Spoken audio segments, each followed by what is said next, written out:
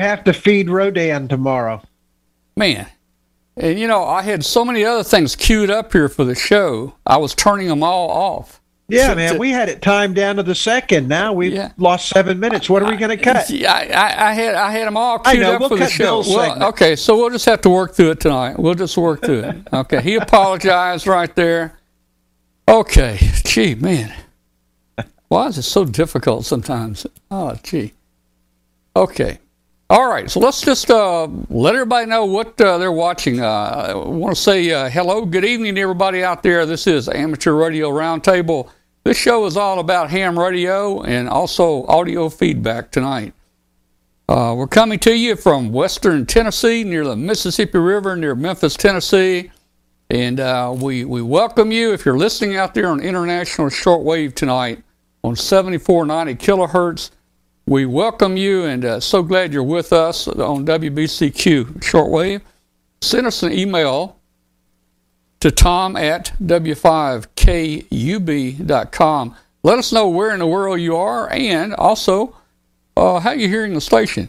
Now, if we haven't run everybody off, I have no idea who's still here. Please subscribe. We really need you to subscribe to our channel. I'm putting a little arrow right there. We put a little subscribe box on there for you to make it easy. So if you'll just click on that subscribe box, that really helps us out to rank our show and help YouTube to help advertise it to other people that might be interested in ham radio. Okay.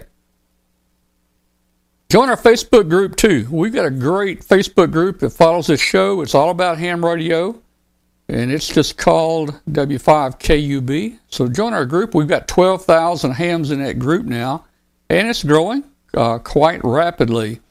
People all the time are trying to send me a friend request, and I don't really approve any friend requests because you don't have any friends. I don't have but 5 friends, and they're mostly family.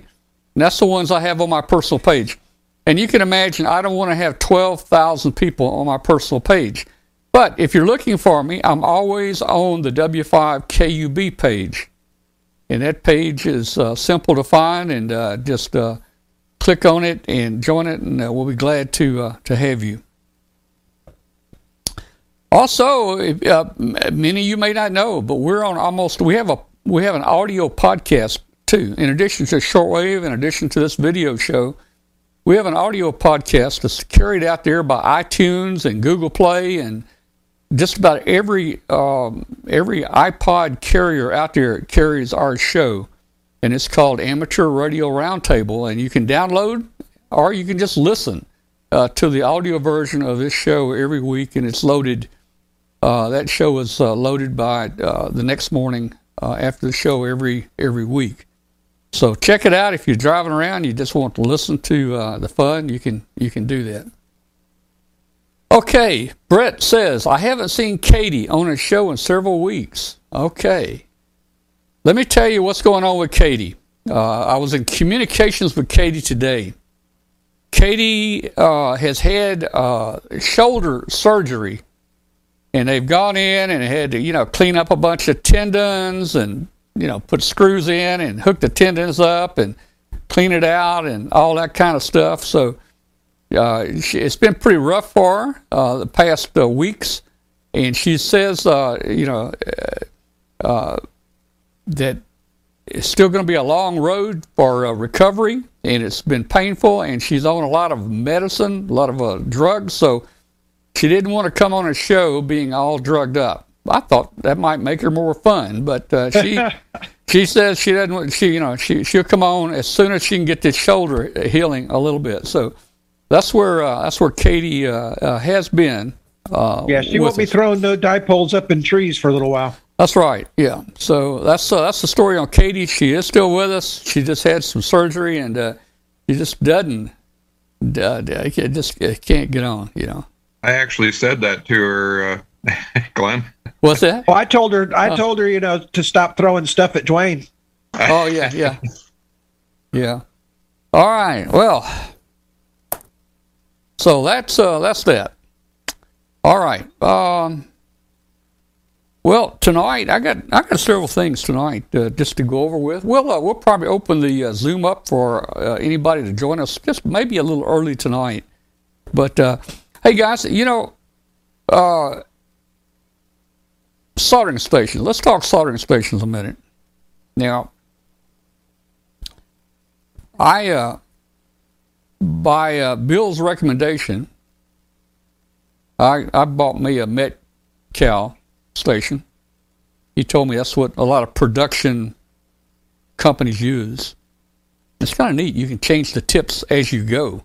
Big tip, fine tip, broadband tip, chisel tip, and all that kind of stuff.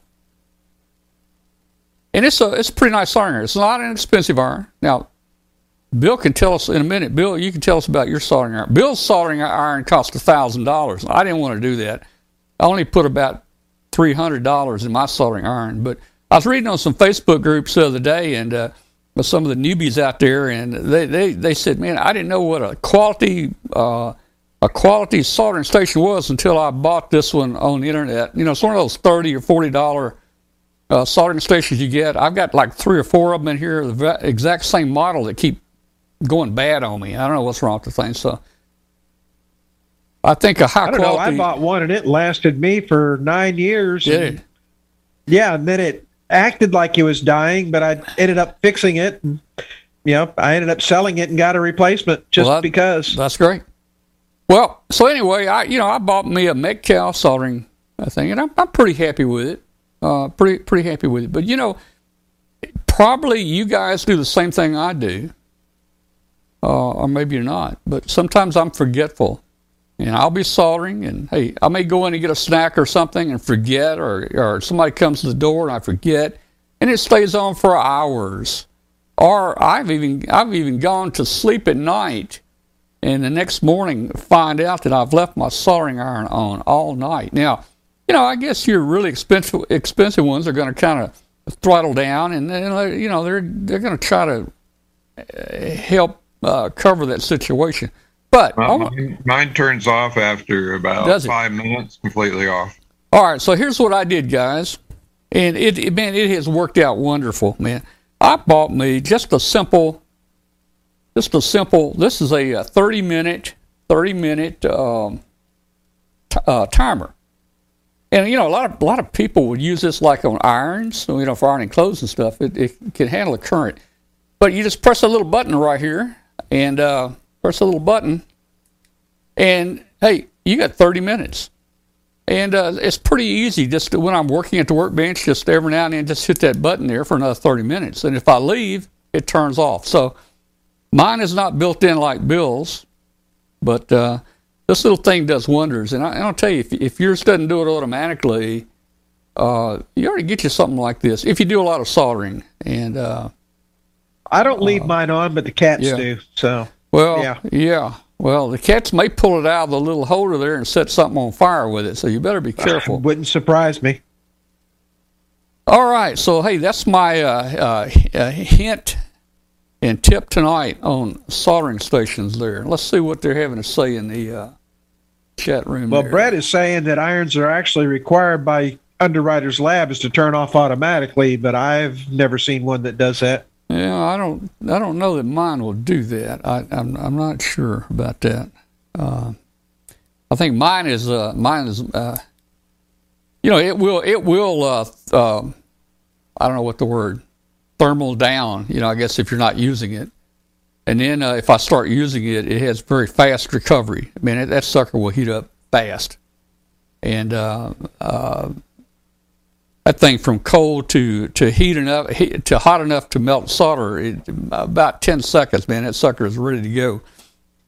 And I can pull off, Bill, one of the, and it comes with that little pad that you can pull the tips off with, keep from burning your hand. So I can pull a tip off and pick up another tip and slide it on here. But before I get that sucker slid all the way on, that tip is so hot, I've got to almost turn loose of it. So it's fast.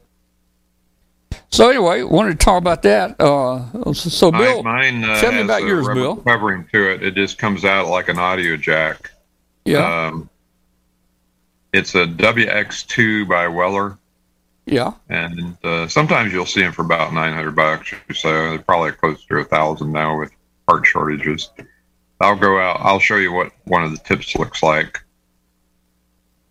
I'll be right back. All right. So, that's something you can do there. I think Bill is going to go get a tip. Going to get a tip? Okay. All right. So let's see. Okay. But I'm happy with my solder installation. You can tell the difference in a cheapie and one of medium quality. I really can, tell the difference. Let me turn my 220 radio down, and we're getting some chatter on 220. I need to turn it down. I don't know if you guys were hearing it or not. 220 is really active in Memphis. We have a couple really nice 220 repeaters here. Yeah, did you see in CQ, I think it was the December issue, that the Memphis Bullfrog Simplex Net got a plug? No, I didn't. Yeah. It was in the VHF column.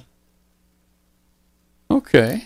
Well, I've checked in at net once or twice. I've heard them on. I typically don't get on VHF or anything very, very often. Hey, Bill, you can get those kind of cool things when you have a NASA budget to work with. Yeah, it's my own. Back, it's let me my listen own budget. What is that? This is one of the tips from the Weller WX2. It's these cost about $25-$30 a piece.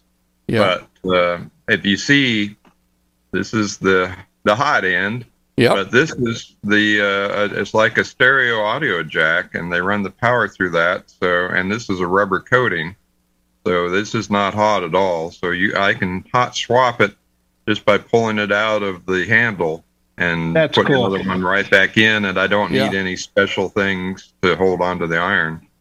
So it's real handy. I can swap these out. I think the design of that. The design of that could be dangerous. That looks like a earphone plug on the end, and somebody might. I tell you what, you'd hear some things if you plug that into your headphones. Somebody might think that's for audio, and I don't know how they put it in your ear, but oh man, it'd be like a heated earmuffs at that point. Yeah. I was going to say, excuse me, looks like a blow dart. Yeah, it does, doesn't it? All right. But I've got various tips, various size tips. This is a fine point, and then I have wider tips that for different things. All right. But so it's real handy. So since Bill made me close out everything I had preloaded here, I'm gonna have to bring up a couple things here. Oh man, I tell you what.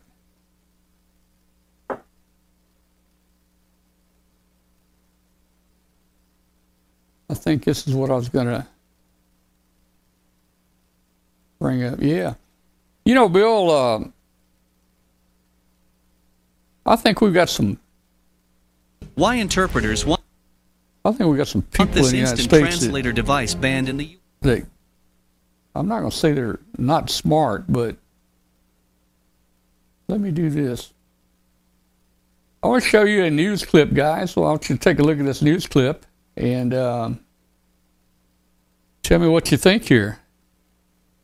So let me bring it up.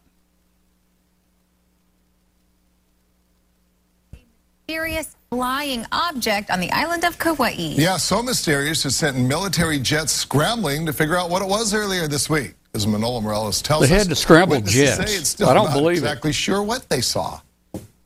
Photographer Abe Coates took this picture on Monday. Looks pretty after he saw his neighbor distinguishable to me. With a puzzled look. The Princeville resident didn't quite know what to make of it. This is this big, bright star, but it's still sort of daylight out. Big bright That's what star. It first seemed like, but I'm like, it's bigger. It's not getting close to dusk. We shouldn't be seeing any stars this time of day. That's when I got my camera. Coates is used to pointing his camera toward the sky, but this was unlike any he's ever seen. Celestial events, I love to photograph. I love to photograph the moon. So it was easy to focus in on that. I was like, it's probably a planet. And then when I took a picture, I'm like, no, it's not a planet. He says things got even stranger when people saw military jets flying and heard sonic booms over the area. Kauai is home to the Pacific Missile Range. Major General Kenneth Hara sent out a tweet saying, in accordance with Homeland Defense procedures, Pacific Air Forces launched tactical aircraft to intercept and identify the object, visually confirming an unmanned balloon without observable identification markings. Not surprised that it was being monitored. And I guess if the military figured out what it is, they don't want us to know, or they actually don't know what it is, which would be surprising. Hara's tweet adds, as part of our normal daily operations, we closely track all vessels and aircraft in the Indo-Pacific area to protect the U.S. homeland. Manola Morales, KHON2 News, working for Hawaii. Yeah, now you see, Tom, that is why you're supposed to put your call sign on this thing. On the island of Kauai. I'll tell you something. I caught it. I found it. What'd you find? I just can't believe these people are saying that it's a UFO, and they don't know what it is, and it looks like a planet. Well, and I mean, it's not every day that you see 3 ants mooning you. Oh man, I mean, and hey, the Weather Service launches 1,000 a day, just about. I know that's what gets me is. Surely they have seen a weather balloon before. And It's attacking. The military has to send up 2. I wonder what the fuel costs to send those 2 F-22s up. Am I generating any UFO reports yet? You are. The radar is reflecting pretty heavily right there. I just can't believe the newscast said the military didn't know what it was and they had to scramble 2 F-22s at it, man. Gee. Yeah, that was a lot of fuel. That would buy you an awful lot of hydrogen.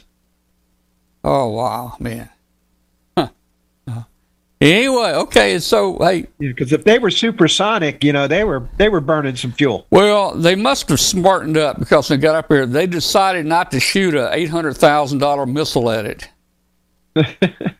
Yeah, and that looked like a very large research balloon. Yeah, it did. Yeah, that looked like some kind of sounding balloon. Oh, that was a big balloon. Yeah. To be able to see it from the ground like that. Yeah. Not anything on this size. No. By the way, this is one of those spherical Mylar balloons. It's got 4 gores on it. Oh, man. It's spherical. You were pressure testing this exact balloon. This one's doing great. It's only leaked about 0.2 grams in the past 2 days. The clear one didn't do so well, but this one's doing great. Yeah. Let's see. I wanted to talk a minute about that. Let me find. See. I'm gonna blame it on Bill again. Blame it on Bill. I got to pull it up. I guess I should have read the programming schedule, right? Yeah. Well, he's blaming the other Bill. No, the other Bill. Oh, okay. Yeah, not you, Bill, but the other Bill. We have a schedule? What in the world? I am not getting these memos, guys.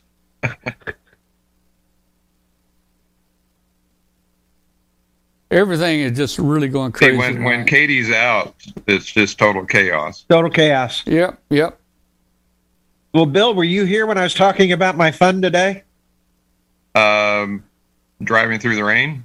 Well, that part of it, but I've had this runny nose and stuff since like last Thursday, and I finally decided to go get a COVID test, and I'm negative. But it's bad when you think you've got COVID first over a cold. Yeah, especially the way this weather has been flip-flopping every 3 days. I mean, we're going back down below freezing for the rest of the week. Yeah, tomorrow, ice storm tomorrow. Yeah, we've got another winter weather warning. I don't believe it. It's crazy. Right. Yeah. I mean, this winter is unlike any winter that I can remember, in that it has gone below freezing virtually every day for the last month and a half. I've decided that I'm only going to live in a place where water cannot freeze day or night outside. I I didn't move far enough south. Yeah, well, you can move at the sun, but you can only get out at night. So, hey, Bill, something just came up on my Facebook group here. Now, let's talk a minute about it. It's this is a Leroy Weaver. Here's a sneak peek at a specially built balloon made of special material, scheduled to be launched from Bruton Middle School, Alabama. And I don't know what it is. Are you familiar with this, Bill? Have you seen it? No, I haven't seen that. Is that on your? It's on our Facebook group. Now, that material, I don't know what the material is. I don't know what it is, but it's going to be interesting. Could that be the original sushi wrap stuff? I don't. That stuff is almost impossible to get, so I'm not sure what that is. But anyway, we've also had some experience trying to build a balloon, and it didn't go well. We could never get our seams to hold up there. It is a tremendous amount of pressure up there. So we were talking about the silver a minute ago, Bill, and you said that you have an idea that the silver coating might actually give it some sealing characteristics where, it might help hold the gas in. Have you thought any more about that?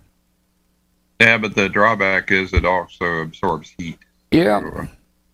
Well, so we thought, and we've got a balloon coming in, guys, that we're going to try to fly real soon, and we think it's going to be a good one. But it's going to be silver, and we were going to try to take the silver paint off. And here's a video. Here's a quick video of me taking the paint off of a test balloon. Let's see if we can get this. Hey guys, that's an awful lot of sanding. A bigger balloon that we can fly that's kind of like an SBS. We think we found one. I should have it in this week. It's a smaller balloon, but it's lighter and it should fly high. But it's silver, and we're going to have to take the silver off. We want it to be a clear balloon so it won't heat up. I've got a balloon here that I blew up today. Again, there's a lot of advertisements for 32-inch, and they're not all 32-inch. Looks like this one blows up to about 24 inches. I put some air in it because I can't take the silver off very easily with it folded up. So I just wanted to blow it up, and then when I blew it up, I couldn't unblow it, whatever that means, deflate it. I've got a hose in here, but it feels like inside the balloon, they've got a valve in there. I can put air in, but I can't get any air out. So I'm going to practice on this balloon here. We only got one of the nice balloons coming in, but we're going to try to fly. This one's not going to fly, so I'm going to practice taking the silver off. Now, take the silver off, I understand. So we've got some sodium hydrochloride, and we got some sodium hydroxide. So hey, both of them are similar names. This ought to work. We're going to give this a try. I don't know how much to put in here. See what I'm going to do. Just for safety. I don't know what the first one was, but that's lye. Yeah. Also, stuff can be caustic and can cause some problems. So we're just going to kind of. It's basically lye is what's going to take it off. This water. Yeah, that's sodium hydroxide. Yeah. I don't know how much to put in here, but that should be enough. That's about a cup full. Now here's our balloon. Remind me never let you do my laundry. Take the silver off. Now, ideally, if this wasn't blown up, I would take the balloon material and I would submerge it and let it soak. But I wonder how much you spilled on during the process. I really didn't spill any. Try a little different here. So let's see what's going to happen here. I don't know if it's going to be fast. I don't know if it's going to be slow. I don't even know if it's going to work. So boom. Let's just see what happens here. Let's put a little on here. Doesn't it usually say on the label, use in a well-ventilated area? Yeah, I kind of felt like I had a headache after this. I have enough concentration. Hey, I think it's coming off. I can start to see through it. Yeah, it's starting to come off. If I could just lay this balloon in here and soak it, that would be nice. Oh yeah, I see my my hose inside there. You can actually start to see inside there now. And I see plastic around it, and that's what's sealing it. it's got a little plastic filler in there. It's not letting me. I can push air in, but it's keeping me from bringing the air out. This is just an experiment to see if the sodium hydroxide will take the silver off. I think it's doing it.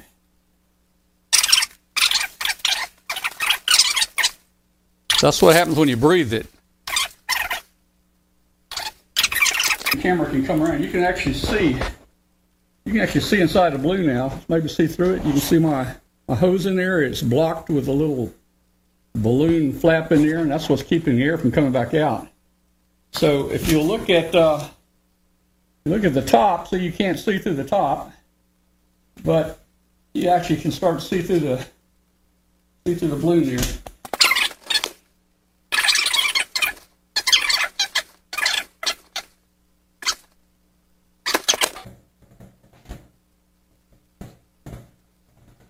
All right, well, we used a very small solution of this. Actually, as it sat on there for a few minutes, it really started taking the silver off. And it's done really well. This is not how you do it, but we're experimenting here. This is the first time we've ever taken the silver off a balloon. And the reason we want to do this is the silver, even though it reflects, the silver also will absorb heat, and the balloon will heat, the gas will heat up as the sun hits the balloon. And that causes some issues. We'll be able to run a little bit higher free lift in a clear balloon than we would when it heats up. Okay, so I just want to show you there. We tested, and we have a way to remove the paint now. Now, Bill has tested the last couple of days clear balloon versus the silver balloon, and Bill, what were your results? Is Bill there? Is he? I think we lost. Apparently he stepped. There he is. Yeah, Bill has tested both clear and silver balloons. So, Bill, what kind of results did you get? Well, this is the clear balloon, and it leaks about 1.3 grams a day. The silver balloon is just about 0.2 of a gram a day or less. So the silver balloon's doing better. They're the same model. They're the same construction. So spherical. They're pretty cool. They're called orbs, ORBZ, and they advertise them as 32-inch, but in reality, that's the length from here to the top of the balloon when they're flat and they're uninflated. It's not truth in advertising. They're pretty small. They're actually about 22 inches in diameter. How does that loss rate compare to the SBS? Well, the SBS is very good as far as loss rate. I don't know, Bill. The last four we launched, we lost all of the gas in about 3 hours. I had one, a group in Pella, Iowa, WB0URW. They stayed up for 110 days and went around the world 8 times. So I think they just lost it yesterday. Oh, wow. Probably hit an ice storm. It was starting to show some signs that it was floating at a little lower altitude the last week or so. But 110 days is pretty good. That's not bad at all. This compares to the very low rate of 0.2 grams a day. Compares to one of those 36-inch pancake balloons, but they're not spherical. See, these are actually pretty cool because they have 4 seams, and they blow up to just almost a perfect ball. So there's more value. They're almost to the point where you could fly a 10-gram payload with these at about 28,000 feet or so with hydrogen. But you have to make it. They're only $5 a piece. Yeah, but you got to make it F-22 proof. Well, I'm going to test that. I'll get out the 22 and see if they'll survive. Yeah, I was going to say, because if it's spherical, that's going to trigger all sorts of craziness. Yeah, no kidding.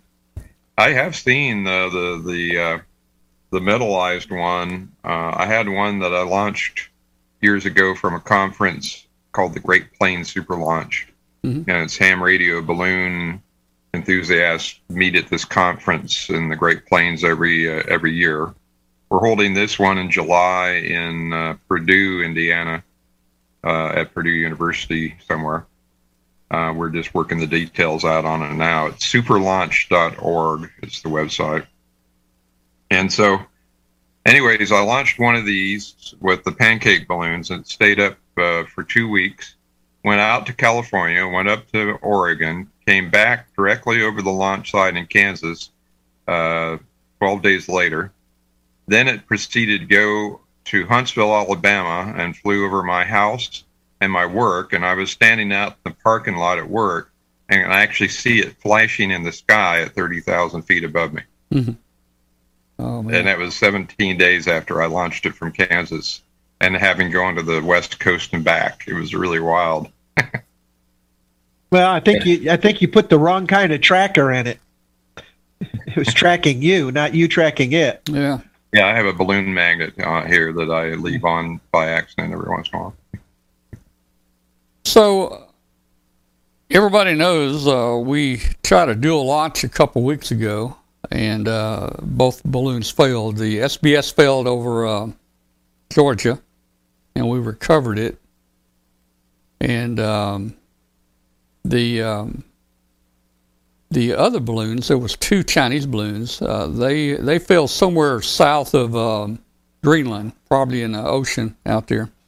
We're going to try to get another launch off in the next week or so with 2 balloons. We're going to fly the new balloon, this new secret balloon that we think is going to fly really well, comparable. We hope it's comparable with the SBS as far as altitude, and it's much cheaper. We're trying to bring the cost down in these flights. They can be very expensive.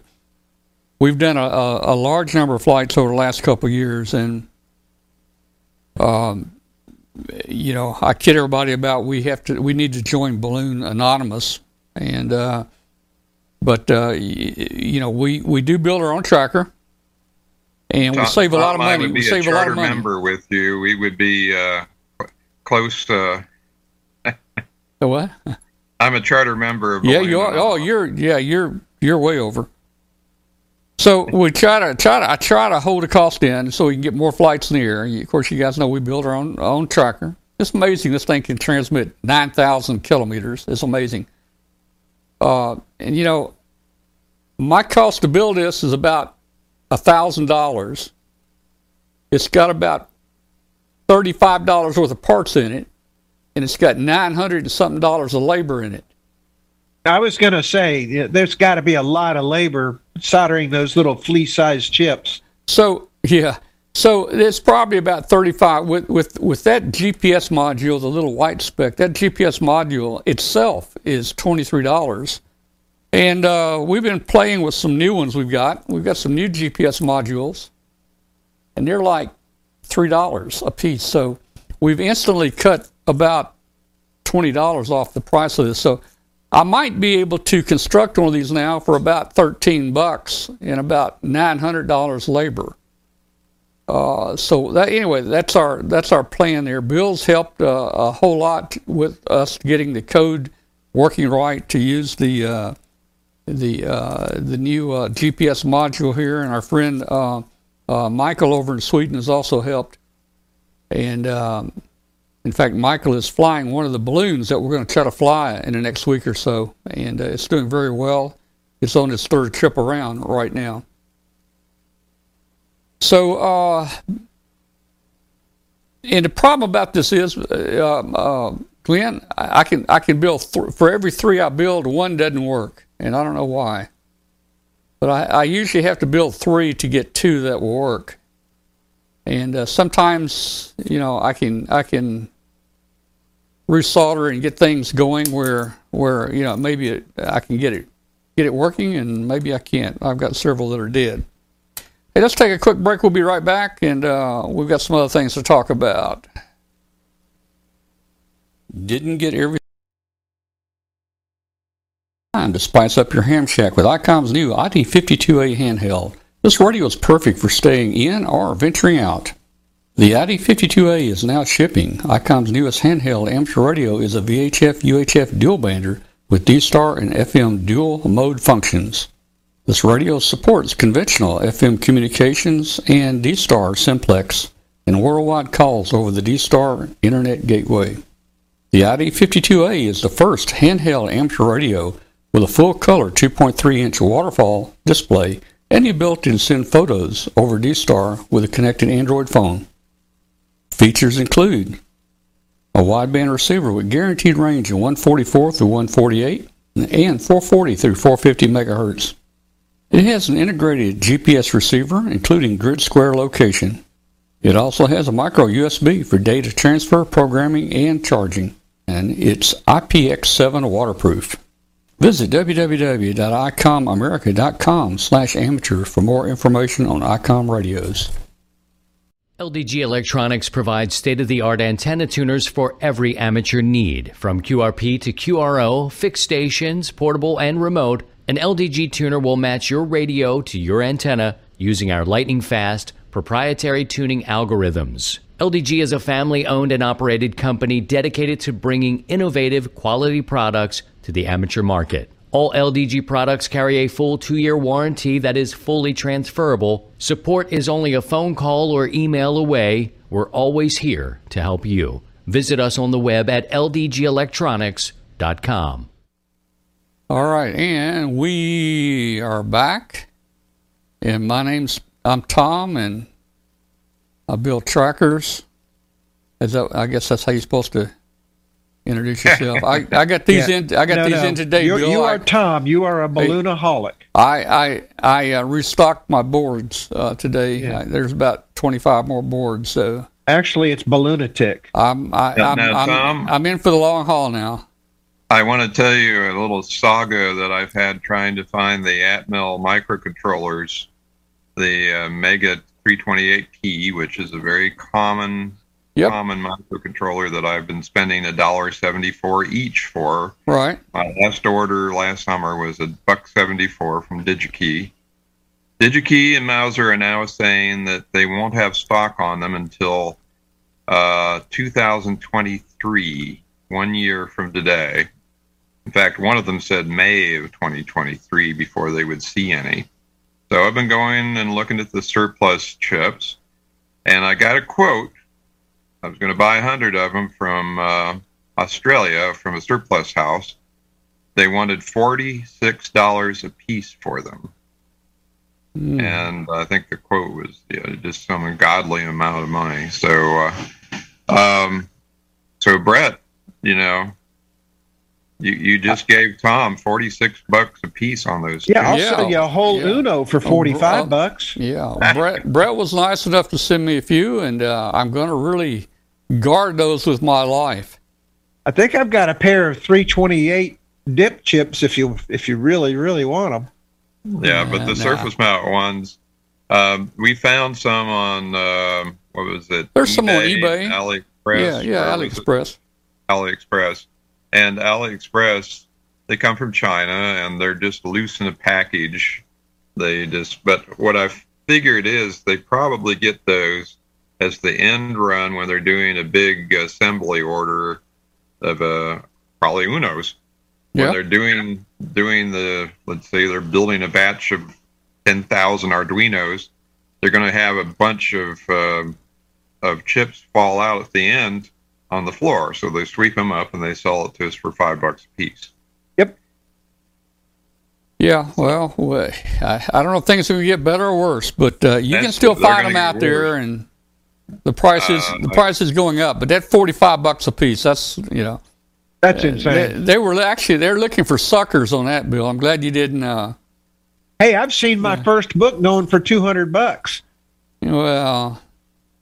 Did it really sell for that? Even I know it's not worth that much. Did it sell for that, or was it going for that? Was it? It is actually sold for that price. Oh man!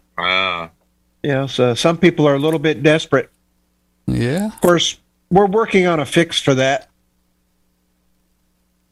One way or the other, the projects from that first book will be available in another book. Well, I know you're not giving us any hints. No, we have not signed anything on a dotted line yet. Let's just put it that way. But that's imminent. All right. Hey, guys, is there anybody out there that likes to do nets? Like a 40-meter net, 80-meter net? I just can't get any volunteers hardly for anything here. I found one guy about 3 years ago that was going to help us call our net for our show. And he was going to do it, and it came down to the day to do it, and his wife got really, really mad at him because he already called 5 more nets that week, and he was never in the house. So he had to backtrack, and I didn't get anybody to help with our net. So I'm looking for somebody out there that might like to help us. I'd like to get our net started again and get some activity on HF again. And, maybe somebody can call a 40-meter net or an 80-meter net, even 20 meters. Let's try some different bands. When I was calling the 40-meter net, that pretty much limited it. Limited it? Is that a word? Limited it? That pretty much limited it to the same area of people, each week when we talked. But if we had a net on 20 and 40 and 80, we could probably bring in a lot more of our group together. So looking for if you want to volunteer and help us call some nets, we'd love to have you do that. Also, DMR. We have our own DMR talk group, 31693, for our webcast, our show, and it's not being used. Nobody's on it. And we need somebody to call a DMR net. That would be cool, too. All right. Hey, I'm hearing Hamvention is coming up soon. No kidding. I've got my plane reservations. Yeah, I saw Michael Coulter make an announcement about it and talking about it. So it's a go. They haven't announced the forums yet, though. Yeah, it's a go. So we're gonna be there, and this will be. Well, I don't know if it can be called consecutive year now. I mean, this would have been about our 40th consecutive year, but of course, COVID took 2 years out, so I don't know how you count that. But anyway, we're going to go there. We're going to have our booth there again this year, but we are not going to do a live webcast from Hamvention. It's really expensive, and it takes all of our time. While we're there, I don't have time to look around and see anything. And we're going to go this year and just enjoy it. And we're going to get out and walk the flea market and go look at everything and talk to people. I will take some video and we will bring it back. And on that Tuesday night, we'll have a show and kind of recap the Dayton Hamvention. But that's the way we're going to do it this year. So for Dayton, we won't be giving out any prizes. But we will still continue to do Huntsville, May, June, July, August. In August, we'll have Huntsville coming up, and it's just a perfect show, and it's easy to do, and we'll do our regular thing at Huntsville this year. So you're flying bring your up, walking man. Shoes. What was that? You're going to need to bring your walking shoes if you're going to check out that flea market. It will take you all day just to get through that. Well, I many years ago when it was, I loved it when it was outside at Hera, and we would walk the entire outside flea market. I'd almost never go inside, Glenn, because when I would go inside, I'd get lost and I couldn't tell what building was what or where anybody was, and it was always such a crowd in there that you couldn't even walk around in there anyway. But bring boots if you're out by that. The racetrack, I know they've done a lot to improve it, but the first year they did it was pretty muddy. Yeah, it was awful. I've seen guys out there with their scooter chairs getting stuck in the mud. You could have had a big business towing them out. They had RVs getting stuck. Yeah, but they did a lot of improvement on the track, so that shouldn't be an issue. No, they've started putting down that crushed rubber or whatever. I think that's asphalt, those little clippings from shingles and stuff, covered it out there. We used to walk it outside of here, and we would walk. It would take the entire day to walk everything. It was pretty straightforward because it was like little streets out there. Now, there at Xenia, it's kind of spread out. It's not quite the same. It's the same number, I guess, but it just doesn't feel the same. But we would be so tired. We would be so tired walking there. At the end of the day, man, we were so tired. And if our hotel was 20 miles away, man, we almost were falling asleep. We almost couldn't make it back to the hotel. Hey, Brent asked, what do we do for the internet there at Dayton? We've done several things. 5 or 6 years ago, Brent, I paid AT&T to put a circuit in. And we put an internet circuit in our booth, and it cost us $800 for 3 days. So the internet was $800 for 3 days. And in a couple years, I hooked up with Exceed. I think I got something. Let me see if I got something here. We hooked up with Exceed. Oh yeah, and you guys may remember this. Like, we hooked up with Exceed and we put VSATs or a satellite system in, an uplink and a downlink, and they gave me a complete clear transponder because the internet satellite system was very new to them, and we were the only ones on that channel. But you guys may remember this guy. I don't know if you remember him or not, but this was Exceed. In fact, if you watch our promo of our show when we come on, you'll see this guy right here. I'm interviewing this guy in our promo. So we had internet by AT&T 1 year. We had Viasat a couple years in a row. And then the last year or two, Dayton, Hamvention have put their own network in there at the fairgrounds, and you could get internet through them, which is pretty good. Yeah, you know that guy that you were talking about, that you interviewed? This guy here? This guy? Yeah. Yeah. Do you realize that because you don't use that service anymore, he's now flipping burgers at McDonald's for $15 an hour? He may be. What did we do before that when we were outside? And we've been webcasting Hamvention for about 19 years. So internet was really bad 19 years ago up there. But I had a 3G router through Verizon, and we would actually work off 3G. And I can't remember then, but we might have got 50 or 60 kilobit. I don't know. Quality was bad, but the best we could. And I remember your first few years in the flea market. We would go out there with our cell phones and we'd call relatives and friends and say, tune in W5KUB, and we'd wave. Yeah.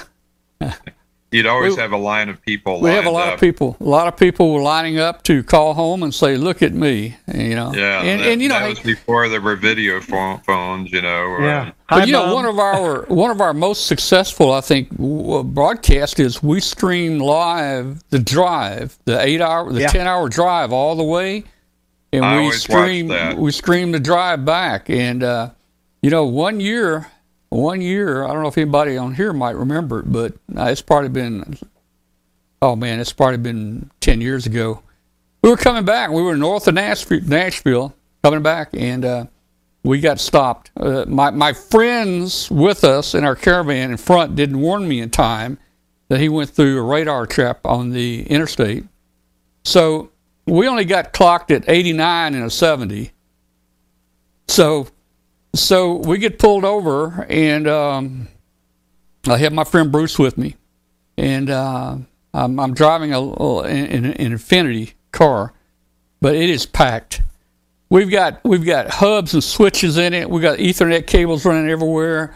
We got Verizon routers. We've got dash cams. We got GPSs. We got radios. We got computers running. I mean, there wasn't space in there for an ant to get in. You should have shown them your Men in Black card. Yeah. So the officer, I did a video on this. The officer, oh man, what's her name? I'm losing my memory now. Anyway, she came up to the window of my car and said, "Do you know why I stopped you?" Anyway, so I said, yes, ma'am. So I handed her my license, and about that time, this pickup truck comes by, and wheels are just screaming, man. I think they almost hit her. So she said, she threw the license at me. She threw it back at me and says, "I'll be back."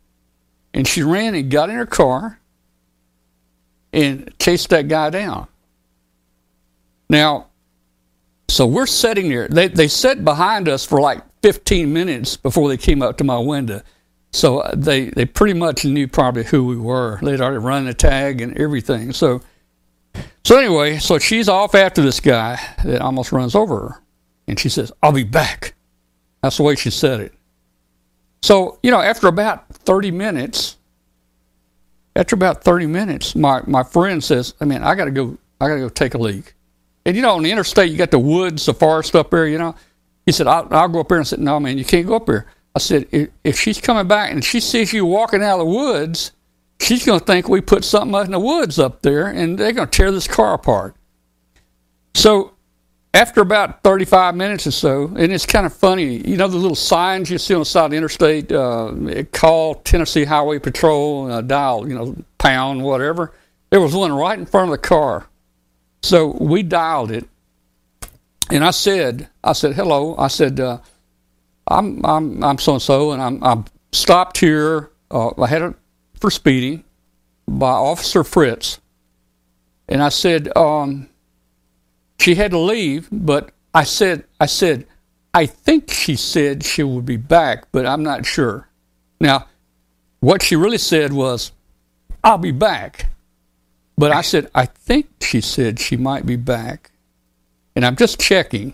And they said, "Well, we'll call her on the radio." And I said, "Now, please don't make her mad." And they said, "Wait, she won't be mad." So they called her, and she told the guys on the phone there, says, "Tell them they can go." So we didn't even get a ticket. All right, we didn't even get a ticket. Now, the next year, I tried to contact them and her. I wanted, north of Nashville, with the streaming camera, I wanted to try to meet her in person as we went to Dayton and maybe get her to give us an escort, just a little ways, maybe a mile or two. They never returned my phone call. They never returned my email I sent to them. So I never got to meet Officer Fitz. Now, I did see either earlier, I think probably earlier or later than that, I can't remember. She got wounded in a shootout somewhere. But that was our experience. That was our experience with Officer Fitz. Oh, and everybody's in the chat room wanting to know what's going on. What's going on? Yeah, and people were starting to take up a collection to bail us out of jail. So that was a fun time, Hey, Tom, yeah. 89 miles an hour is just your average internet speed here in northern Alabama. Is it really? Yeah. Well, I don't know how 89... You get run over if you aren't going at least 80.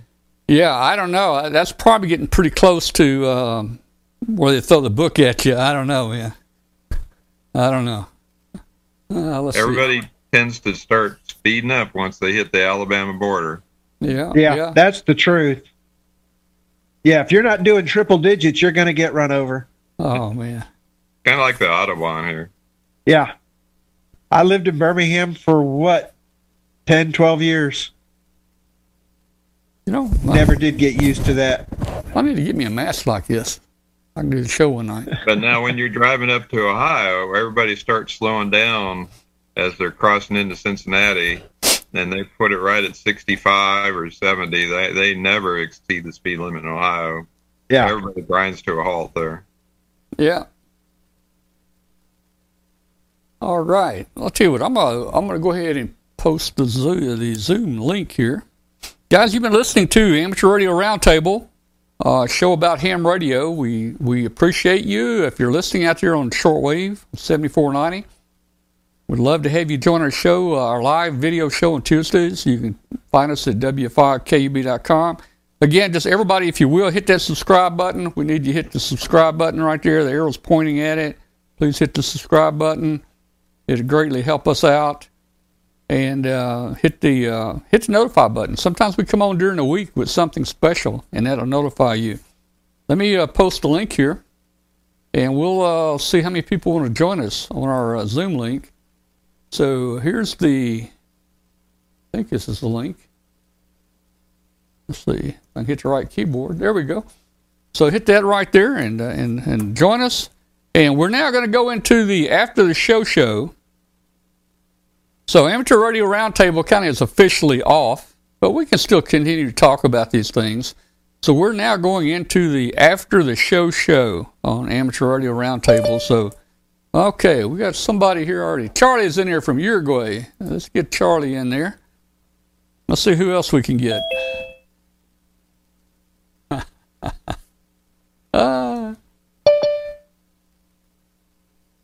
There's Brett in there. Yeah.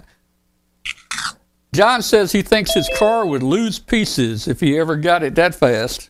Oh, man. Actually, in my teen years, I actually made the run from Jacksonville, all the way down to Melbourne, I think. It was one full fuel tank, and my foot did not lift off of the gas. That little 6-cylinder Mustang did 102 miles an hour. Man. When I graduated from college, Harris was trying to get me to work for them out near Cape Kennedy, and so I flew into Miami, and they had a Trans Am, a bright red Trans Am for the rental car, and those light poles were going by about twice normal speed. I had it up to about 120 on Interstate 95. I was just going to say, man, you took 95 and it's just a straight shot. Yeah, I got there in record time. They almost got me. Yeah, and as far as getting a job there, that was a good incentive.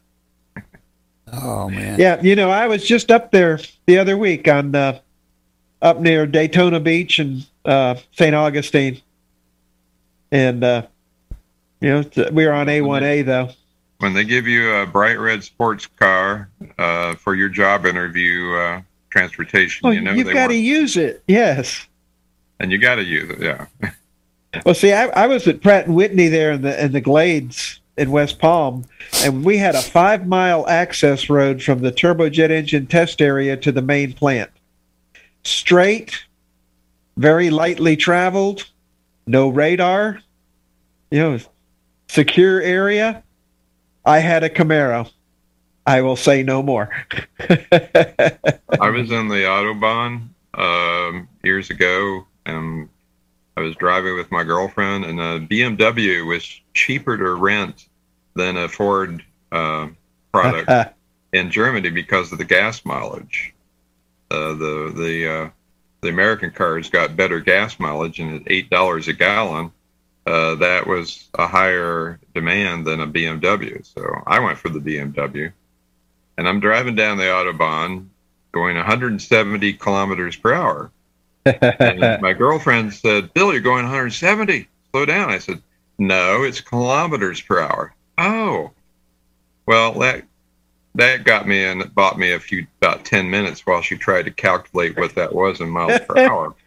And so she finally asked me how many miles or, kilometers in a mile. I said 1.6. So she thought about that some more. And finally she blurted out, "You're going over 100. Yeah. Oh, man. But, if you don't do that, if you see a little speck in your rearview mirror, and you try and pass somebody, that speck's going to be right on you because it's going to be a Mercedes going 200 miles an hour.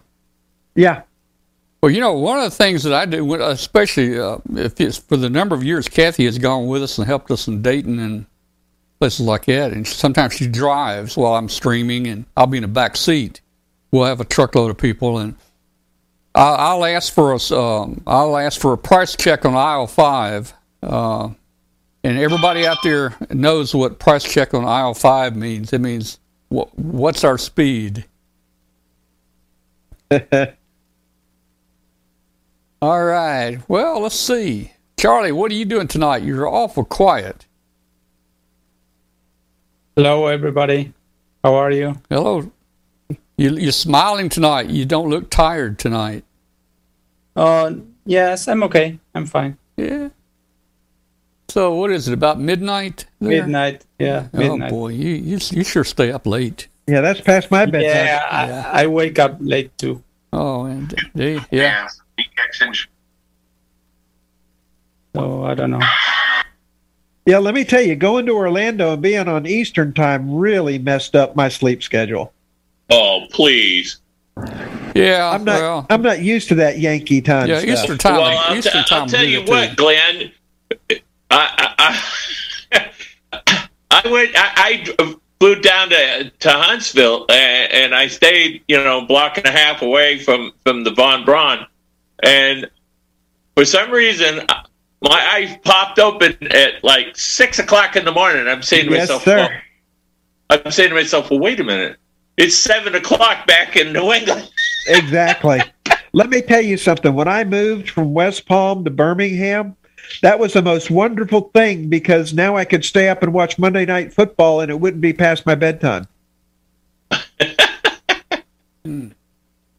That extra hour was worth gold to me back then. Hey, we changed time, don't we, again in another week or two? Yeah, it's about a week and a half, 2 weeks, I think. Oh, man, I'll see. I thought they were going to. I thought they had something in legislation that was going to keep it. I ain't heard nothing. I wish they'd just do away with it. I'm tired of this flipping back and forth, man. Pick one and leave it. Just make everybody in the whole world the same time, 12 o'clock. I always remember you spring up and that'll work for me. Do away with UTC time. Just make everybody on the same time, 12 o'clock. And if I say let's have a meeting at 12 o'clock, everybody will be there. Yep. Just be thankful you aren't in parts of Australia where you're a half hour out of sync. Yeah. Hey. Let me tell you. Done that. That ain't bad. That's not bad. 45 minutes out. There's some places that are 15-minute time zones. Yeah. And I think I have to look at a map. I think there's one. That's in India, isn't it, Tom? Down there somewhere. There may be one that's a 20-minute time zone. Yeah. There's usually only about 3 people in that time zone. Yeah. Do they do that to make the trains run on time? That was the whole idea behind time zones, actually. Yeah. John is saying everywhere because it gets in the next time zone. Exactly. Yeah, John in the chat room is saying it's the 13th for the time change, so that's a little over 2 weeks. Oh, wow. Yeah. All right. Well, hey, Glenn, we're going to have the big ice storm tomorrow, man. What are we going to do? It's like 70 degrees tonight, but I think the ice storm's supposed to hit tomorrow, man. Here's the deal, Tom. You're a state away from me. Yeah. We're not predicted to get anything other than rain. Yeah, I think we're just going to get rain. We're just going to get tornadoes. So yeah, I'm a whopping 5 miles south. Actually, the ice and everything is going to kind of go west of us. It follows up the river. It seems like it never crosses the river too much. And also, Interstate 40 is like 10 miles north of us. All the bad weather usually stays above I-40. It never comes down under I-40. I don't know how they can manage that. But no, you're 18 driving miles from me, so that puts you about 5 miles north and 13 miles east of me. Yeah. And that 5 miles north-south difference is all the difference in the world between feet of ice and snow and cold, wet rain. Yeah. Mark says North Korea has different time zone than South Korea. I didn't know that. I spent a year in Korea, and I didn't even know that. I'm not even sure I even knew what time it was in South Korea. Not even sure I had a watch. It's a little bit colder than that here. What was that? 1.4 degrees. Hold it up again. Hold it up. Let me see again. Hold it up. That's at least 5 blankets too cold for me. This is my radio remote thermometer. That's what it is outside. 68.7, is that degrees? 68.7 is inside. Oh, okay. 1.4 is outside. 1.4 outside, okay. Yes. All right, 1.4 outside. Actually, yes, very cold. Actually, I just looked at our temperature. It's 54 outside, so. Well, yeah, but we went from 70-something degrees to 28 degrees overnight. The north and the south fight each other weather-wise over our area here, Glenn. Oh, yeah. I remember.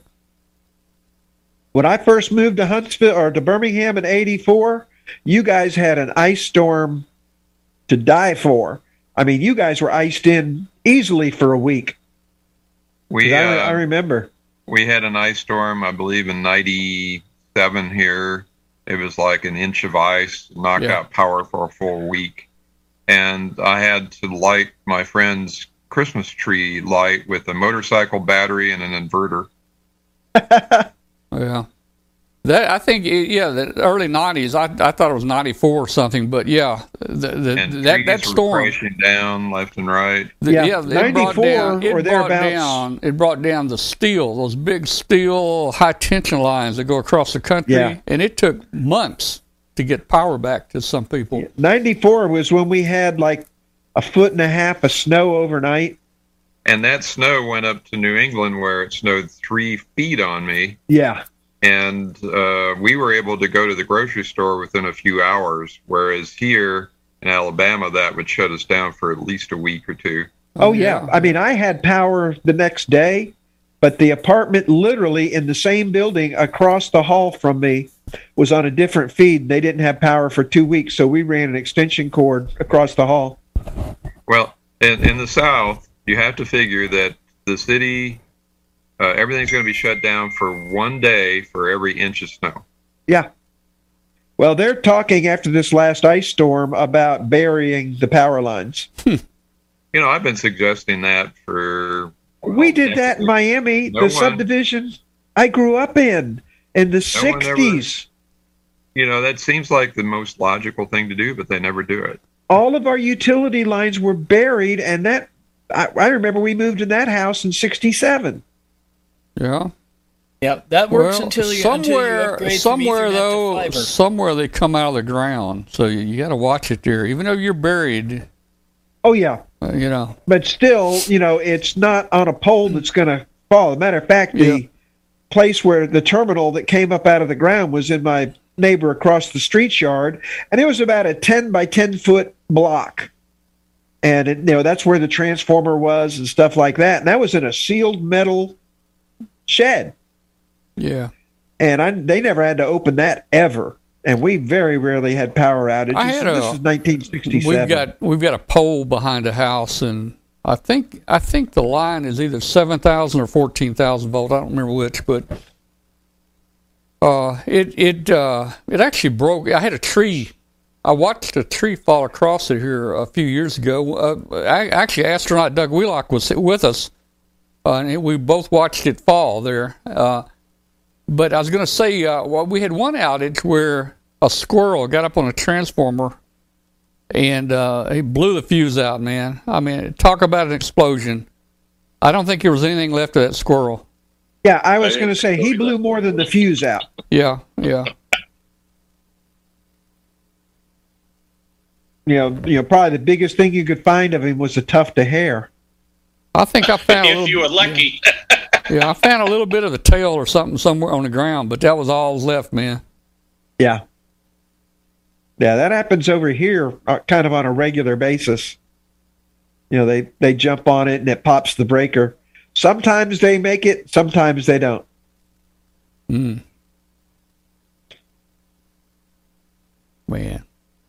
All right. Lightning damage in the spring and fall also, and you see antennas completely destroyed by the lightning. We have one. You ever see the effect in cartoons where someone puts his finger in the muzzle of the gun and a gun blows up, right, like a banana? That's what the antennas did. Yeah. Oh yeah. Yeah. I've been very lucky. I've not had an antenna get hit with a direct hit. But I've seen trees get hit with a direct hit, and yeah, they vaporized the top half of the tree. Mm. Hey.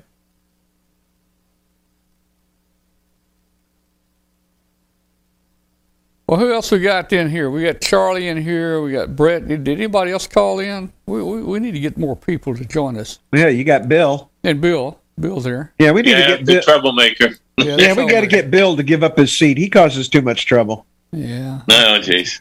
Well, you put Rodan to sleep. She's down here. They're going to keep you up all night now. I'm telling you. Well, one's on the. She's laying on the UPS, so she'll be there a while. But I've heard Godzilla tromping up and down the halls here. Uh-oh. Yeah, she's getting wired up. So you have Godzilla and Rodan. Do you have a Kong? No. I actually had a Khan years ago, and he was actually named after the Star Trek character, and boy, did he live up to that. Wrath of Khan? Yeah, he had that mild-mannered, calm temper, and then he would just go off on you. But no, these two, it's the 3 a.m., 4 a.m., tag team wrestling matches. Yeah, well, you're up at 5 anyways to go to work, right? I'm up at 5, but I am not up at 3 or 4. I will sit there and I will wait until that digit clicks over to 5 and turn the alarm off on the first beep rather than wake up 5 minutes early. But the problem is, if I move so much as an inch, if I breathe funny, if I make a funny sound between 4 and 5, somebody's nose is in my face. And it's like, oh, you're up. Come feed us. And once they get you to acknowledge that they got you, you're toast. You might as well get up at that point. Yeah. All right, boy. Here we go. Look at this picture. Here we go. We got a weather alert. Let's see what the weather alert is. Where did we get a weather alert? I'm hearing it. It's probably going to tell us we're having an ice storm in like 3 hours. Flood warning. Oh, yeah. This is one of our members sent this picture to us from the UK. They had 110-mile-an-hour winds, straight-line winds over there, and it kind of did a little damage. Little? Oh, my God. Hello. That kind of reminds me, Glenn, do you remember when Hurricane Elvis came through Memphis? Yeah. That was pretty tough, man. For people that don't know what we're talking about, it was termed by the news and everybody as Hurricane Elvis. It wasn't really a hurricane. It was over 100-mile-an-hour straight-line winds that came through here. And, man, I mean, rain and wind, it was going sideways, and if it wasn't screwed down, it was gone. I think put my neighbor's tree in my pool. Well, he had a big sassafras tree. My son, Chris, EC5CM, he lived out in the county, and he had 3 or 4 big 80 or 90-foot trees come down on top of his house. And it actually, in his house, he actually had a furnace, up in the attic and gas and everything. And he actually, I thought he did pretty well by himself here. He actually, in all that mess, found a wrench and went out and turned the gas off because it was spewing. But it demolished his house, and it took about a year to put that thing back together. Yeah, that sassafras tree literally fell right into the pool, and one of the big limbs literally hit the bottom, and you could see a little harder, and it would have punched a hole in the gunite at the bottom of the pool. Well, yeah. We got that patched. But for those that remember back this month, last year, we had a big tree fall on our house, and it actually broke up the driveway. I think I had 6 20-foot squares of concrete replaced because it actually tore up my driveway when the tree fell. And hey, Glenn, ice storm tomorrow. Maybe I'll get to use a generator. I don't know. Well, I'm working from home tomorrow, so let it happen tomorrow, because Thursday I got to go into work. All right. Well, if you lose power, come on up. We'll have power. Let me tell you something. After driving in that deluge on the way home today, I think I'll just stay home and freeze to death. Yeah, yeah. I mean, I was on 240 in the middle of just torrential rain today. All because I forgot my cell phone. Well, you need to forget it every day. I've got a little note on it that says, just leave me here. Yeah. That's pretty nice your boss sending you home. Oh, yeah. No, they're still on COVID, protocols and stuff. Yeah. And so they want everybody staggered. I'm the only one in a cubicle for like 6 cubicles around me. All right. And so they've got me for, Tuesday, Thursday, and then they've got other guys doing Monday and Wednesday and staggered all over the place. All right. Well, speaking of COVID, there we go. Oh, yeah. Let's not talk about that. There we go. Yep. Well, you hear I'm stuffed up and stuff, and trust me, I went and had myself tested. I am negative. This is, honest to God, a thing that we have forgotten that exists. It's called a cold. Yeah, yeah. And it's real. But I was so, sure that I had the crud that I went and took a test. And it's like, nope, you're fine. It's just a cold. And, but when you look up the symptoms, you can't really tell the difference anymore. Yeah. Yeah. It says, you might have a fever. You might not. You might have a runny nose, but you might not. The symptom of everything is COVID. Yeah. Everything. So, yeah. But like I say, I went and took the test just to be sure, and it's about as negative as they can be. So I'm like, okay, good. I'll live. We're coming to you from Studio A. This is Studio A. Yeah, I'm about to completely revamp my shack in here again. Let me go back to the ham shack. There we go. I have empty shelves. Oh, no. Got to buy more radios. Well, that's just it. The 950 is gone. The 847 is gone. The Rebel is gone. The Microbit X is gone. Gosh, what else is gone? Just empty space. Just waiting for that FTDX 101 MP and the 9700. And when is it coming? I've got an FTDX 560. You can that I'll let you have.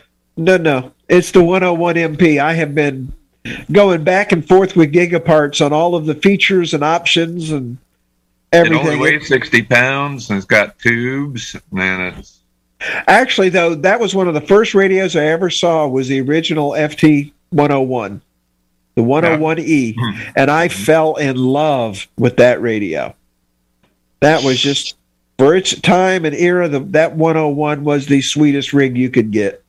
And the 560 was a pretty nice rig, too. Yeah.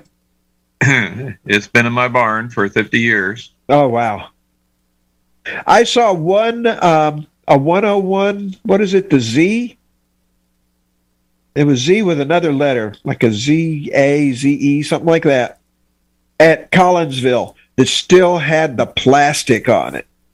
Mine still has the plastic on it. Oh, man. I never took it off.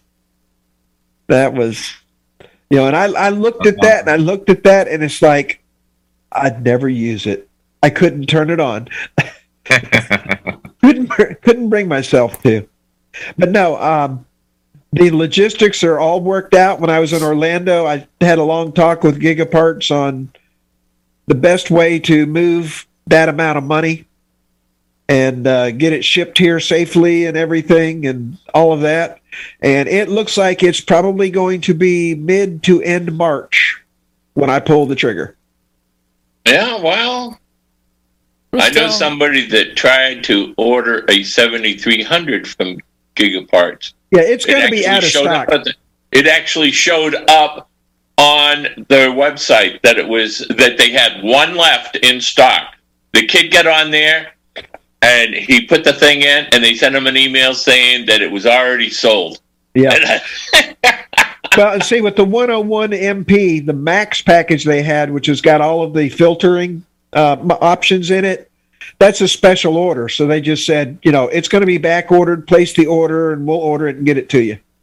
Well, this chip shortage is going to affect everything. I tried to get Starlink, and their terminals now are not going to be available until 2023, a whole year from now, because they don't have the chips to make the terminals to sign up to the service. Well, given their success in launching satellites, that there may also be other reasons. Well, they actually got them launched. They were in the low parking orbit when the solar flare got them. They lost all but let's see, what was it? 9 satellites out of 49 they launched. Yeah, they lost 40. Yeah, they put them up in that parking orbit to test them, and then the solar flare got them before they made it up to their high altitude. Made them re-enter early. Hey, Glenn, I'll send you this $1 million bill. Yeah. They told me they wouldn't take cash. And I'm trying to decide, do I want to go through I don't want to say hassles, but I'm going to have to call my credit card company and let them know I'm about to make a very large purchase. Otherwise, they'll reject it. But if inflation continues, Glenn, you might need that $1 million bill to buy that radio. That's probably true. Better get it now. I'm working on it. Believe me. Hey, go ahead and pay for it. Go ahead and pay for it now, and then pick it up in August when you get down there. Well, see, if I pick it up, I got to pay taxes. Oh. Well, no, they can ship the box to you. You can pick the radio up. They can ship the box. They can ship the box, yeah. Yeah. But, no, that was the whole deal is it's free shipping, and if they ship it to here, I don't have to pay sales tax. Yeah. So that's part of the deal. I'm going to, that's going to save me you're talking a $5,000 radio, so you're going to save, a couple $100 in sales tax. Yeah. But I look at the one that they have up here at HRO in Salem, New Hampshire, and I just shake my head and say, I wish I won the mega. The Powerball, because I'd buy it, But until then, no. Well, they had one down in Orlando, and I did not realize that it had a VGA monitor output on the back of the rig, and there was so much drool on the floor in front of that radio, and that was just me. I was just like, I want it. So, that's... I used to hang out in that Salem, New Hampshire HRO store quite a bit, Bill. Yeah, they've done well up there in that little thing there. I remember when, who was it, Manny? Do you know Gene Belinsky? Yes, I do. I haven't talked to him in a while, but I was very good friends with Gene. He showed up here at the Redstone Arsenal. I saw him signing into my work, and I was right behind him, and I started whistling his call sign in Morse code, and he wheeled around. He didn't expect to see me right behind him in Alabama. What surprised me? In Collinsville, they had a micro center, and I hadn't heard or seen of one of those in years, but apparently there's still 18 locations, and one of them's in St. Louis. And Joe Eisenberg took me there, and I was trying to find a way to buy one of everything. They had a whole row. We're talking a complete aisle of keyboards. Just one complete aisle dedicated to keyboards. And I mean, it was just phenomenal. They had stack of the Ender 3 3D printers. They were literally in a pyramid of boxes in the middle of the aisle. You know, like 40 or 50 of them right there. And I'm like, get me out of this store before I reach for my credit card. Yeah, well, the one in Denver actually has 2 aisles dedicated just to Arduino. Yeah. Which I did. Which store is that? That is Denver, Colorado. It's right at the junction of Interstate 25 and Interstate 225. I mean, well, what's the name of the store again? Micro Center. They're a chain of computer stores. It's one of the original computer center chains. Yeah, I've been to the one in Ohio. They had one in Columbus, Ohio. Yeah. Yeah, they're like Fry's. Yep. Like Fry's used to be. See, my fate in life is that I'm always 4 hours away from a Fry's. What has Tom got there? What you got, Tom? He's got some kind of clear plastic. Balloon. It is balloon, huh? Yes. Is that one you blew up, Tom? You have no audio, Tom. Yeah, that's all we got back from Georgia. That was the SBS that was on top of the school. Oh, wow. At least you know, have a good idea what happened. You got the filling nozzle on the bottom there? Yep. Does that look good? Yeah, it looks okay. Yeah. You got the electronics back? Oh, yeah. In fact, we're going to fly them again probably next week. We sent a 10-digit grid square on JT9, and after it landed in Georgia, I went to a remote SDR radio in Virginia, and I could copy the signals coming from the rooftop. And when a 10-digit grid is a 63-foot by 100-foot box, so we put that on a map, and sure enough, it showed it was on top of the roof of a elementary school. That was phenomenal. Yeah. That's better than that tree there with that big balloon there that went 108,000 feet there, huh, Tom? Yeah. So, I'm still impressed with the accuracy of the tracking on that one. Really? Well, not so much the tracking; it's the prediction model. You're talking about the high altitude when we sit up and it popped and came down. I mean, you were literally, if you had not made a wrong turn, you would have been within 100 feet of it when it came down. Yeah, I mean, the prediction and the actual was almost right on, man. It made a little S shape, and it was right on, man. It was amazing. I don't think we'll ever do another one like that. We were lucky; everything went perfect on that one. If we launched another one, we'd probably lose it. I don't know. I don't know if I could stand the excitement. Yeah, no, don't push your luck. Take the win on that one. Don't know. Here's something I've been doing last few days. I've got a bunch of laptops. We got about 10 or 12 laptops that we use for the show, and when we go out and set up at Dayton and Huntsville, we'll usually set 2 or 3 laptops up and put monitors on them and put the chat room on one and maybe the video on another, or they're good for a lot of things. Anyway, a lot of the laptops were had XP in them, and which is still good. I mean, they're still functioning very nicely for us. But I pulled the old mechanical hard drives out of a few of them this week, and just stuck in some cheapy solid state drives. You can get these solid state drives now for about $20-something. Yeah, they're getting really cheap. I put these suckers in. I put Windows 10 on one of them. It runs fine. And on 2 of them, I put Ubuntu on them. The Linux-based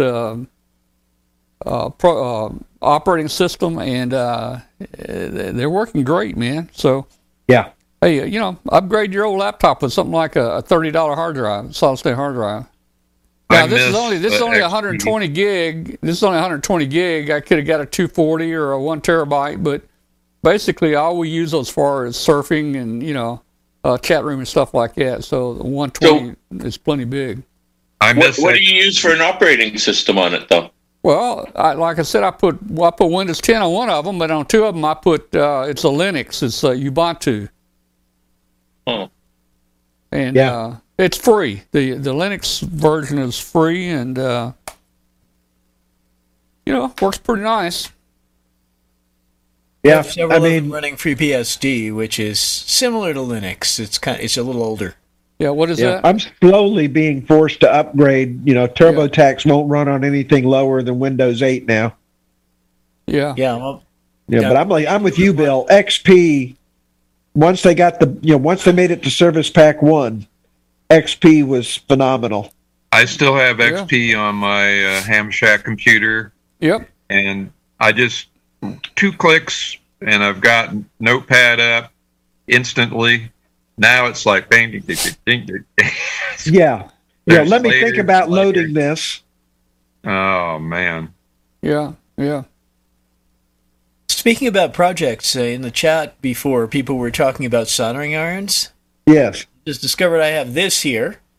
This is kind of cool. This is a Milwaukee battery-powered soldering iron. Yeah. So you don't need to use butane. You just take one of these little batteries. Yeah.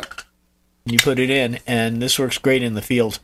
That's a heavy duty one. That's a heavy duty. I used to have one, but it was much smaller than that. Yeah, I did too. What was the name of that? It was yellow. It had a little DeWalt button. Yeah. Well, no, that wasn't a DeWalt. It was Ryobi. I don't know.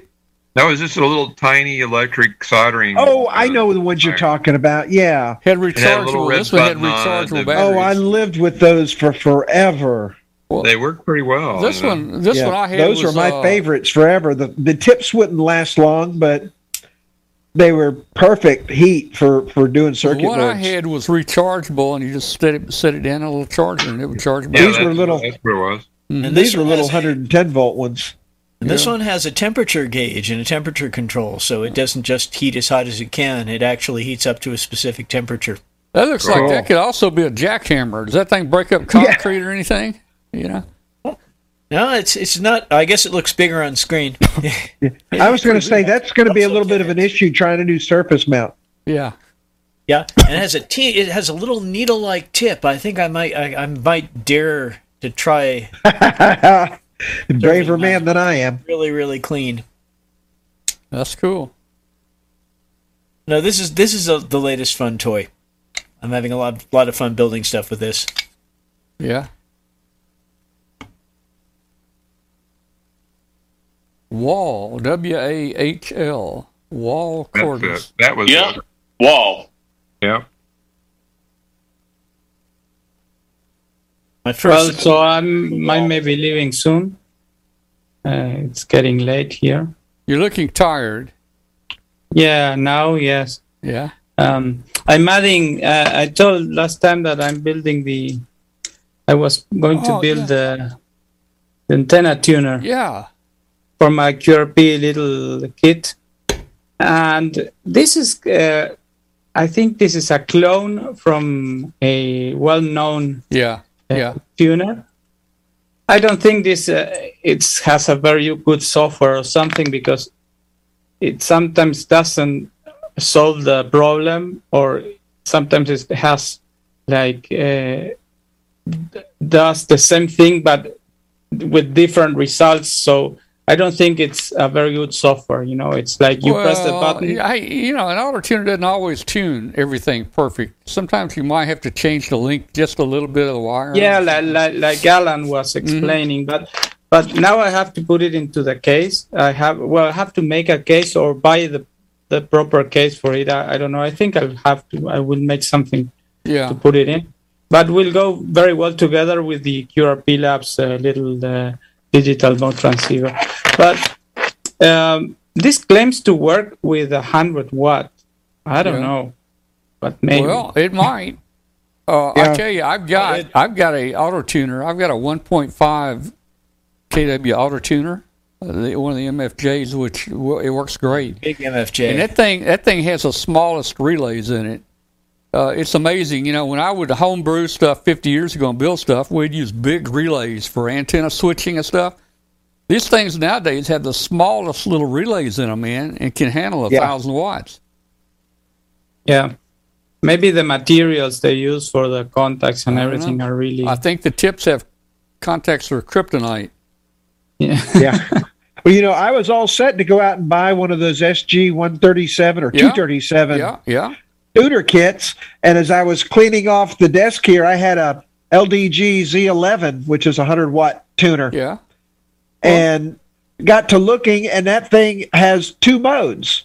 It's got the push button mode that keys the rig and then tunes, but it also has that automatic mode that you just do a little keystroke, and now whenever you key up, it'll auto tune. But is that LDG? This one does the same, but of course, as every Chinesium thing, you never understand what the display is saying. Right. So Glenn, does that have? Is that tuner to go outside, or is that an inside tuner? It's an inside tuner. Usually they put the little button on there where you can, manually do it. Of course. Oh, it does. It has that, but you can also tune from the rig, vice versa. But you can set it into the automatic mode, and I can put it out in the car, mount it out of sight. Yep. And do it that way, and that's probably what I'm going to end up doing. I didn't realize I had it, so I had that on my list of toys to buy. So now I've got toy money again. Just pick up around here, and no telling what you'll find. Yeah, I'm amazed at some of the stuff I'm finding. Yeah. Finding cats' toys I haven't seen in years. Yeah. I'm using an SG-237. I have a Delta loop by my roof that's cut to exactly 40 meters, and the tuner is just in the middle of the loop. Yeah. So it tunes to 10, 15, 20, 30, 40, and 60. Perfect. Yeah. Yeah. I couldn't do that without the remote tuner. It's nice. It's really nice, man. It'll tune just about anything out there. But I'm testing with this, maybe some like the LDGs and everything work much nicer or faster, but I don't know. I wanted to test something, and this is really expensive. I paid, I think, $36 for it, which is that's a pretty good deal. Just got to fix the software. I didn't even. Of course, I had to wind all the coils and everything. But I have no problem with that. I like it. Yeah, that's half the fun. Yeah, I enjoy doing that. Yeah, so that came out very well. I have to do a little case for it, and this the Chinesium connectors. These are awful. They look very nice, but they are not like very well made. So some connectors don't go in very well. So I have to replace them with some good Amphenol or something, branded ones. So that's the project. But yes, working with this in line with the automatic tuning mode on, it's really good when you change bands, and it suddenly makes the tuning itself. So it has no problem. Works. Yeah, that looks cool. Yeah. So, and now I have the amplifier kit coming on its way. It's a single band one. It's a 40-meter band amplifier for the QRP Labs thing. So I'll have like 50 watt output on 40-meter band. So, and that will wait be a minute. What's the point of buying an amplifier for a QRP rig? No, because I'm a QRO guy. I'm not QRP. Yeah, that's what I was working towards. Of course, I was thinking, and I may even do it. I was thinking of connecting the 5-watt QRP thing into one of the. I have a 30L1 amplifier, but I can hook another one, which was my dad's, to the output of the 30L1 to drive a 300 watt output from 5 watt. 2 linear amplifiers in series. Will that work? The 30L1 is nice. Now, that's the small tabletop, right? The 30L1? 30L1 is really nice. The tabletop. Really nice. I want the 30S1. Yeah, that's as I said, the father of all amps. Yeah, that's it. But I've been watching some videos.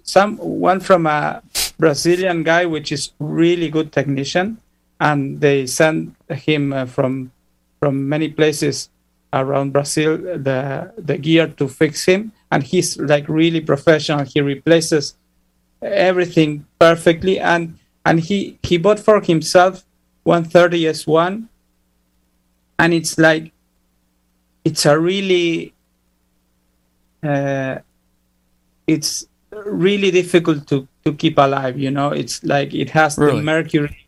I bet you. I think that 30S1 only has one tube in it. I think it's one. Yeah, but it has the mercury rectifiers, which you have to put and now as it got really old, you have to change the capacity. A lot of people are converting. They're taking the mercury rectifiers out. They're converting that. Yeah, but also the electrolytic, which are not electrolytic, the oil cans. Is this the old cloth wrapped or paper? Yes. Oh, I don't know if it's from eBay. I don't know. Where can I see the link? Well, I bet you that tube in at 30. That tube must cost $2,000. Man. Yeah, I think it's this one, but this one comes with mine came with all the SMD parts soldered to it. Oh, gee, this is really expensive. I'll give you the link of mine. Wait a second, please.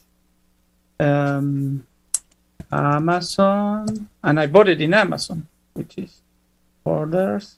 Let's see. Here it is.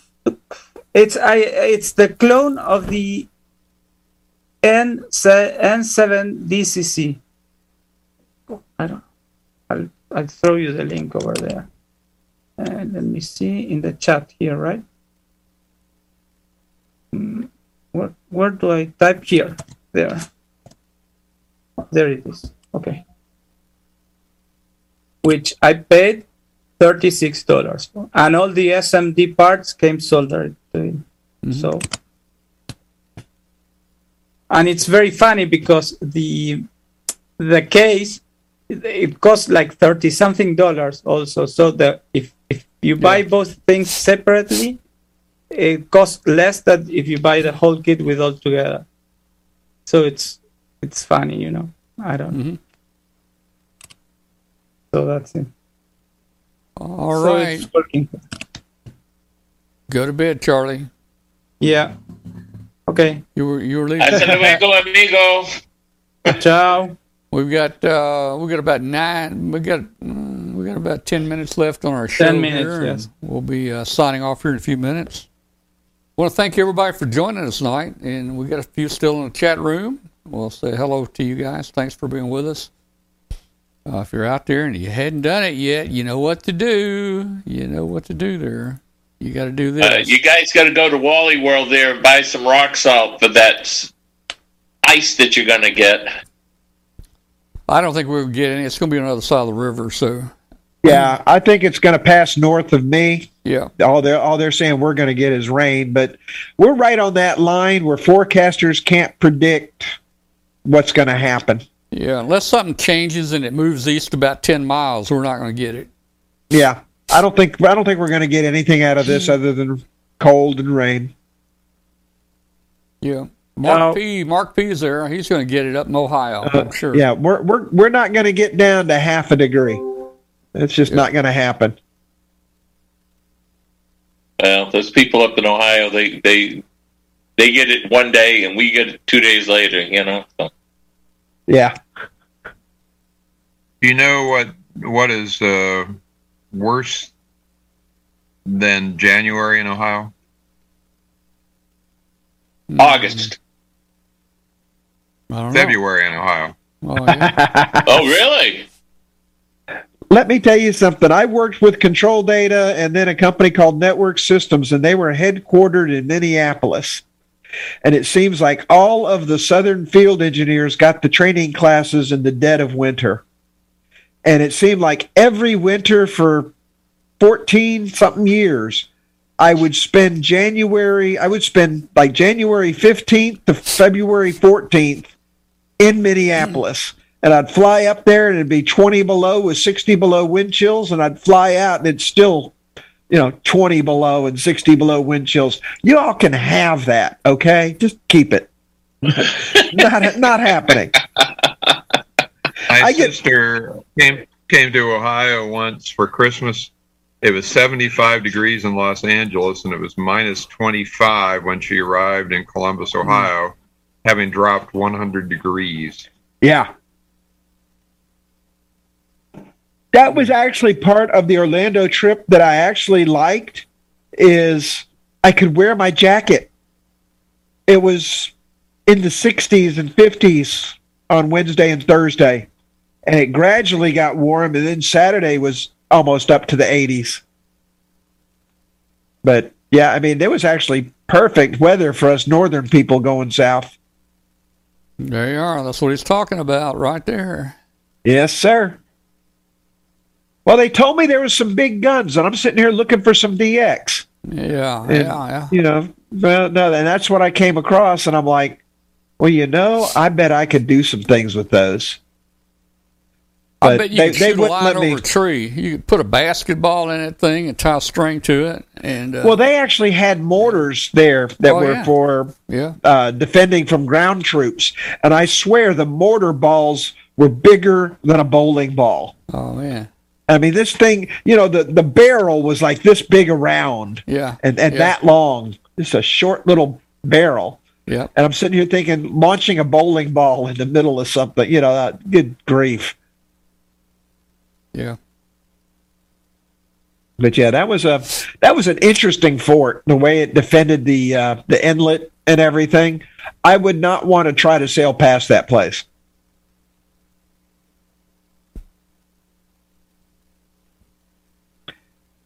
Yeah, it was phenomenal.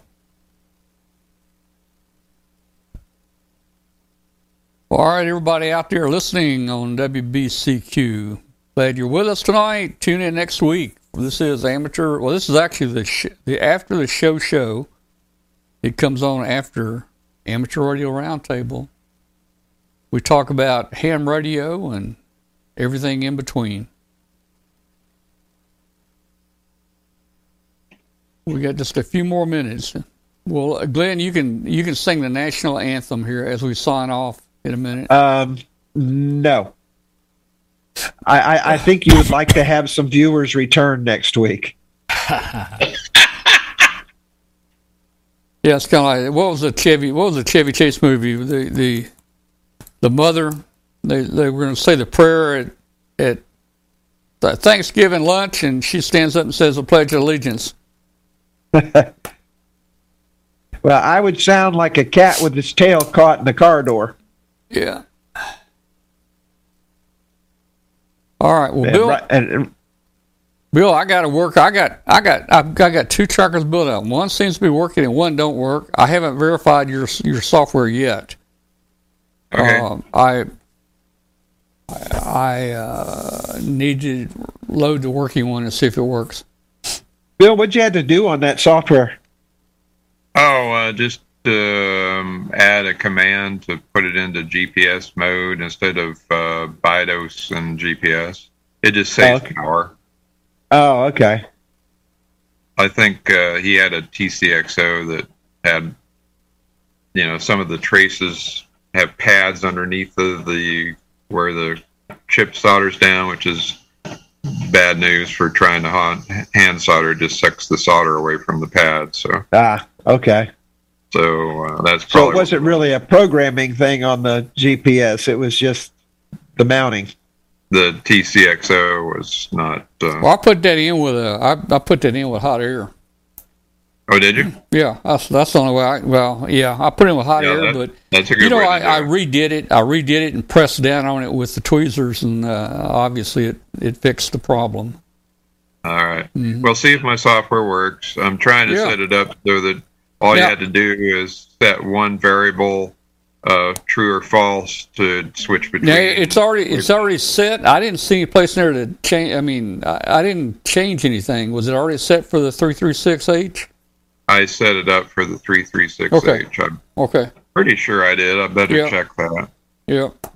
I think I did. Let's see. Hold on. I see the one in here that says false on the U block.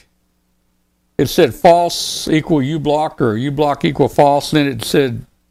If it said U blocks equals false, then yeah. Actually, it says max 8 equals false. Yeah. Then it should switch to the command for the ATGM without doing. I think what it was doing is sending U block commands to it, and it got confused. Yeah. What language are you using to program that? C. Arduino C. Oh, okay. Just standard Arduino C, pretty much. Yeah, I've been playing with MicroPython. Oh yeah, that's fun. You can do a lot with that. Yeah, that's where I'm heading. At some point, I picked up a pair of the Picos from the Micro Center up there. But that's going to be next year. And then, Tom, I'm going to update the software so you can turn either selects the slow CW or not. But that's going to take a little bit more time to fix that up. You know, the CW is in there because I see the ones and the O's, but it's not transmitting it. It won't transmit it because I have it commented out in the timing 4.h section. Oh, okay. All right. Well, I know on one I had it and on one I didn't. Now, when we launched that dual launch last week, I think the AC5CM one. I think that one had it turned off, but I had it on the other one. Yeah, okay. Yeah, I switched the frequencies and I turned off the CW on that one, the one that landed on the school. Yeah, I need to straighten this stuff. I'm getting so confused. I got so many different versions, and last time we made that launch, I switched the software on the two balloons at the last minute. So I can't remember which software was running on what balloon and which, Well, just remember, it's real easy now. It's going to be 022222. Okay. All right. I got you. It'll be 2020. It'll be 2020 TWO. No, TOO. 2020 TOO or whatever that is. Yeah. It'll be 2222. Yeah. Well, you could put the time in here too. Oh yeah, I could do that. 2. You could take the time down. And 222. Yeah.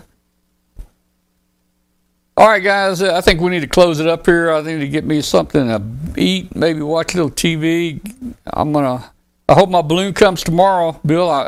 They said it shipped like a week ago. But, we had a holiday and everything, no mail, so yesterday. Yeah, I got one in order too. So we'll see. I'm sure hoping when I measure it. I hope it's a real 32 inch. Yep. And what I'm going to blow it up with air just to see if I can get a diameter of it, after it fills out. And then, of course, we'll have to get the air out, and then we'll try to I've been using this Balloon Time little canister helium. Yeah. To test them. Yeah. All right. I've got the good helium in the back room in the lab, but I hate to waste that for just doing pressure testing. Yeah. All right. Good night, everybody. It's 10 o'clock. Good night, everybody. Thanks for listening. Thanks for watching. We'll see you next week. This is Amateur Radio Roundtable. 73 to everybody. 73 y'all. See y'all later.